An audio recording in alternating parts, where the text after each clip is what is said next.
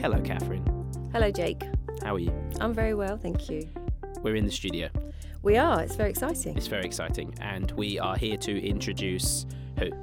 So Rosie May Greenbank, Mm-hmm. she graduated from textiles in 2019. Mm-hmm, mm-hmm. It's really good for people to listen to Rosie because I think there's lots of people going through the same struggles that she's experiences throughout. So she gives really good accounts of applying for jobs, going for interviews, how they can be quite scary and how to deal with that. So some of those things I think are really interesting. Yeah, like listing back, she has a real fun way that she kind of presents herself, and she kind of, in her stories, there are moments where she talks about how she got knocked down, but every follow-up to that is her getting back up again. Yeah. Her positivity is great. Yeah, absolutely. And if anybody's listening to it and thinking about like going through the same thing, then maybe that could help them to kind of reflect on that actually they're probably showing resilience as well. Yeah, hope so. Yeah. Okay, no more spoilers. So let's get into it. This is Work in Progress, and you're about to listen to our interview with Rosie May Greenbank. I hope you enjoy it.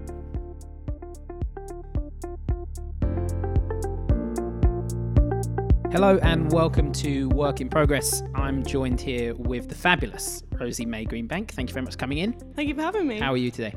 I'm right, thank you. Good. It's a pleasure to have you here with us. I've also got on my left Catherine. Hello. Hi. How are you? You all right? Yes, I'm very well, thank you.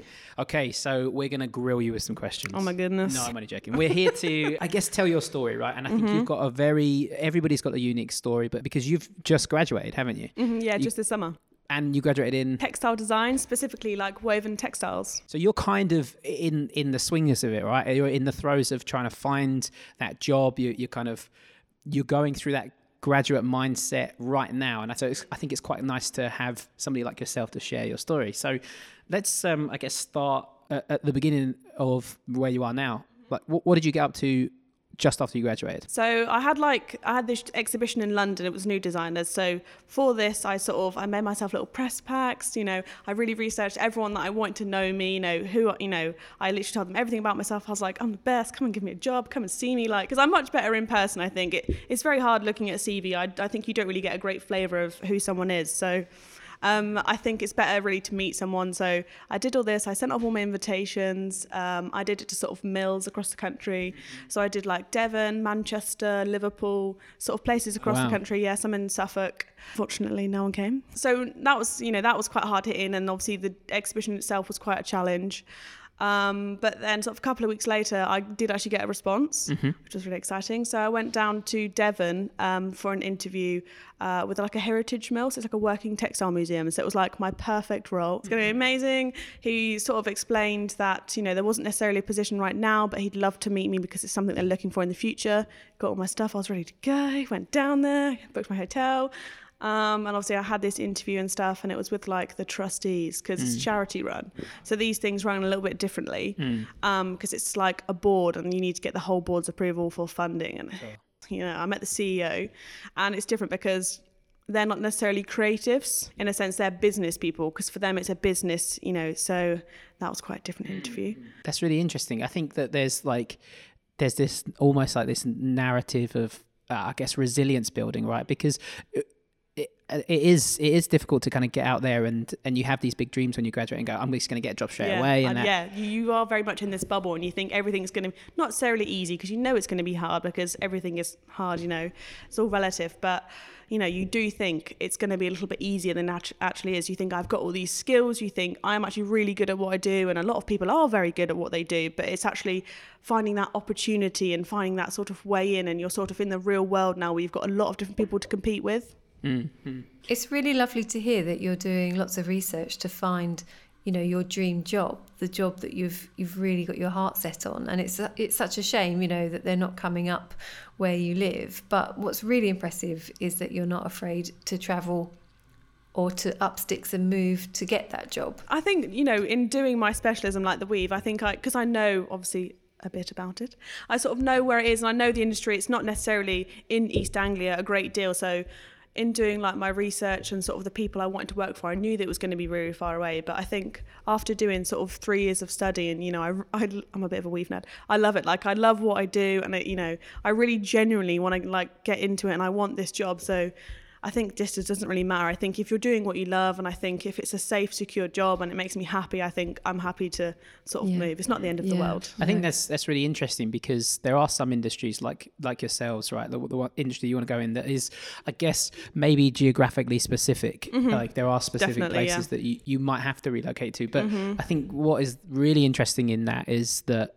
the process you're going to, like, these are far places away, far from home. Yeah, it's still in the same country, but they're long distance. And you go there, and then you have this interview, and it goes really well. And then they say, "Oh, we don't have it right now." But you seem to still be on your feet, right? That can have a knock. Is there like have you developed like a process, or is there something you always lean back on that helps you kind of bounce back, and rather than it being an all-consuming failure, it's actually kind of like, okay, well, what did I learn from this? I've obviously had some not great interviews, and it's very easy, like you say, to feel this all-consuming, like horrible. Like I have had some really horrible ones, and I've been really upset, and you've got that like 5-hour journey home. But I think you come home at the end of the day, and you think about actually what they wanted. You think about the person they were looking for, and at the end of the day, if I wasn't the right fit for them, it wouldn't have made me happy being in that position anyway. And I think it's knowing that I've got my own job at home, I'm able to support myself at the moment. And I'm sort of having to look at it sort of like a journey at the end of the day. I now know that it's not going to be a quick fix. I'm not going to get there in a month or 2 months. I know that this is going to be a career for me, and I know I'm going to have to work for it. But because I love it, I know that I will work for it, and I will get there eventually, I know.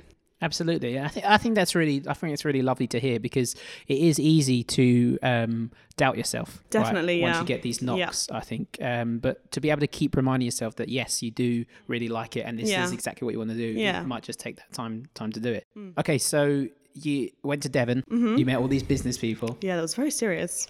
Let's talk a little bit about that actually before we move forward. It's like, that's got to be quite a I guess eye-opening experience, right? Because you're at uni and you're surrounded by all these people that are all creatives, and then you go to maybe these other creative industries a little bit closer, and then you interview a board of trustees. It was so serious. Yeah, they were like wearing like proper suits. I was there in like my like rainbow makeup, like I looked like a psycho to them. They probably felt so weird. And I had all this weird work, and obviously they were used to quite traditional stuff, because all their machinery is like 1800s, like it's incredible. So yeah, it was quite different. Like I just felt quite young, I think, especially because these people are business people, and they're grown ups, so they've got like real jobs. So I think I felt quite young. I think I felt like I maybe didn't belong, because that was one of my first ones, the Devon one. And it was quite intimidating in a sense. There wasn't loads of them. There was only a couple of them, but I think I had sort of a tour as well before, so I didn't really get a chance to set myself up, and I was trying to psych myself up a little bit, because you do need that. I was like, come on, I can do this. I can do this. Your first one as well. Yeah, and it was obviously quite far, so I put a lot in it, and I knew there wasn't necessarily going to be a job at the end of it, but I knew this was going to be an experience for me, and I needed to like get out there. I needed to just do it, rip the Band-Aid off. I'm very impressed, Rosie, by your resilience. I think it's brilliant. And putting yourself in front of these business people down in Devon must have been very scary, but you did it anyway, so well done to you. I think it was about knowing my strengths, and like knowing that not everyone can do what I can do, because there were obviously people, like I say, these were business people. They didn't really have a great deal of knowledge of like design, sort of textiles, and especially obviously weave, surprisingly, as a mill, but so it was, they were actually like, they were quite impressed. Like they were like, this is something, oh my god, like it's like hand painted and all this and that. It was nice to see that someone else sort of saw the value in what I did. And did that inspire you then to take, what was the next steps? Did you take anything from that to move forwards in a different direction? Yeah, I think it was more, have a bit more confidence in sort of what I had and the work I had. And also I refined it quite a bit, because I took quite a lot to my first one. Okay. I think quite a lot of people do that. It wasn't just me. So I refined it down quite a lot. I sort of looked at, sort of maybe like I say, the value of each piece and what this thing I was taking was showing. Really trying to make it specific, I suppose. So what did you do after that then? I came home. Felt a bit sad. I did the whole, thank you, thank you for seeing me. It was lovely to meet you all, blah, blah, blah. I understand you might not have any positions now, but this is generally something I really want to do. Even if it started off like a 2-day a week, a training thing, I'm like willing to move because it's something I really genuinely want to do. I sort of really pushed that. And he was like, yeah, lovely to meet you, give me the whole thing. And then he obviously mentioned that these things take time, as they do. It's a charity-run organisation, funding. And then, unfortunately, he hasn't got back to me. I've emailed him a couple more times, but he still said it's in the pipe works. So then I started looking for other things. And then my other dream job came up. Also didn't get it. This was another one in Whitchurch. This was an actual trainee position. It trained me. I got a salary. It was literally perfect. Lovely heritage mill in Whitchurch, Hampshire. Beautiful, very nice. Okay, so you've interviewed for this. You found this perfect position.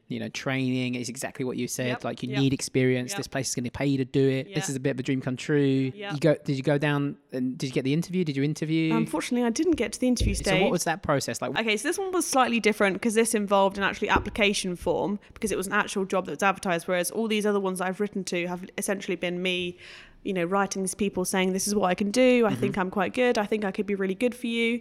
So me contacting them, but as this one was actually, actually a job that I was applying for. So it was like a 10-page document. It took me hours to do. It was so long. This was someone I actually invited to the New Designers thing that then didn't get back to me for a while and then said, oh, I've got this job coming up at the end of the summer. Okay. Yeah. And then so I applied for it. So I did all the documents, did all that. I had to write down all my relevant experience and I did all this.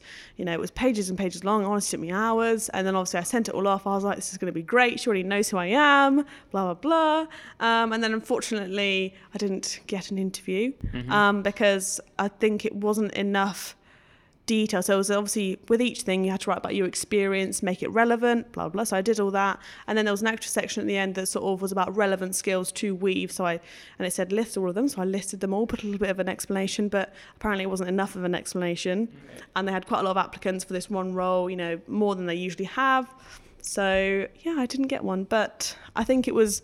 Because obviously I was a little bit upset because this was really what I wanted to do. And I sort of asked, is there anything I could have done? Was there anything, maybe wrong with my application? And she wrote back and she was like, no, we thought, it was really good, et cetera, et cetera. But unfortunately, we wanted a little bit more detail in this specific section. But she was like, it was really nice of you to sort of, ask for feedback because that's something that not a lot of people do. But I think it's because I was quite shocked because this was obviously, I felt like I was quite qualified for it and it was a training position and I really wanted to do it. Yeah, it's kind of an expectation built up. Yeah, right? an expectation built up, and especially because obviously I already knew her and was already in contact with her over the summer. But it's all right though because another textile graduate got it from here, a previous from last year, so she's got it and it's really amazing. She's having a good time. She's local, so it works really well. It looks really good. Cool. And so does that lead us up to kind of present day? So I've been doing some more other interviews. It's been a lot of me, like I say, contacting companies, mills, design houses. A lot of people don't get back to me, but that's fine because I know that happens to a lot of people. I follow up on some emails if they haven't replied to me. Still don't get back to me. Heartbreaking. And I looked at doing an internship with someone I met at New Designers, it's a company in Suffolk. I went through that, went for an interview and everything, and they said they could have me, and then unfortunately that then fell through. And then I've recently had another interview. How did it go? That went really well, actually. And is this again in heritage weaving or was this in something different?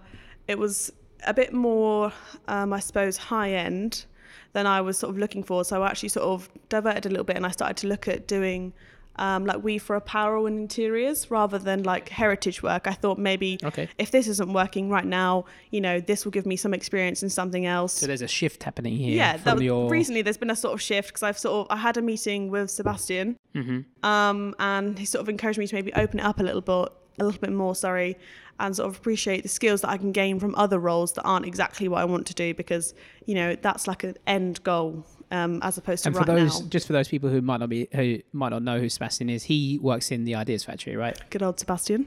And what is he doing for you, or what are you guys working on together?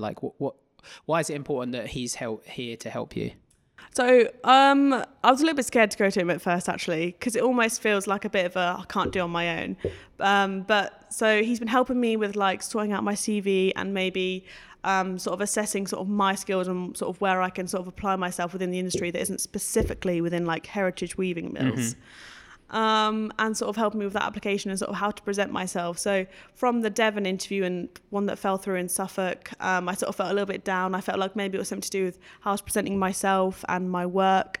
So it helped me a lot with that. It's like silly little things. Like I was like, what do I wear? Like how am I meant to talk? Because I'm quite informal and I sound quite weird. And so I wanted to sort of know how better to present myself in a maybe more professional way, because that's something I'm quite conscious about, like the way I speak and the way, faff around with my hands quite a lot.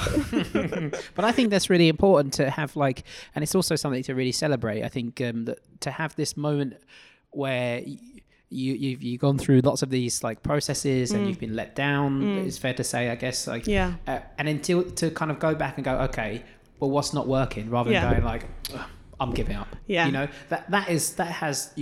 you have to celebrate that, because I think that's not easy to do. Yeah, it was actually quite hard, like actually emailing Sebastian, even though I know Dr. Sebastian, but it was quite hard even just emailing him, just saying I am really struggling, like I have been let down a little bit, but what can I do next? Because I did feel like I literally didn't know what to do next. I had no idea what I was going to do, because I thought it's just not working out for me, and it was almost like if this is going to be it sort of moment. But then you sort of remind yourself that this is what I want to do. This is serious. I've just spent 3 years of my life finding this. I love it. I've actually really got quite skilled at it, and it was sort of him reminding me of that. Like I actually can do this. Then you get a little bit like.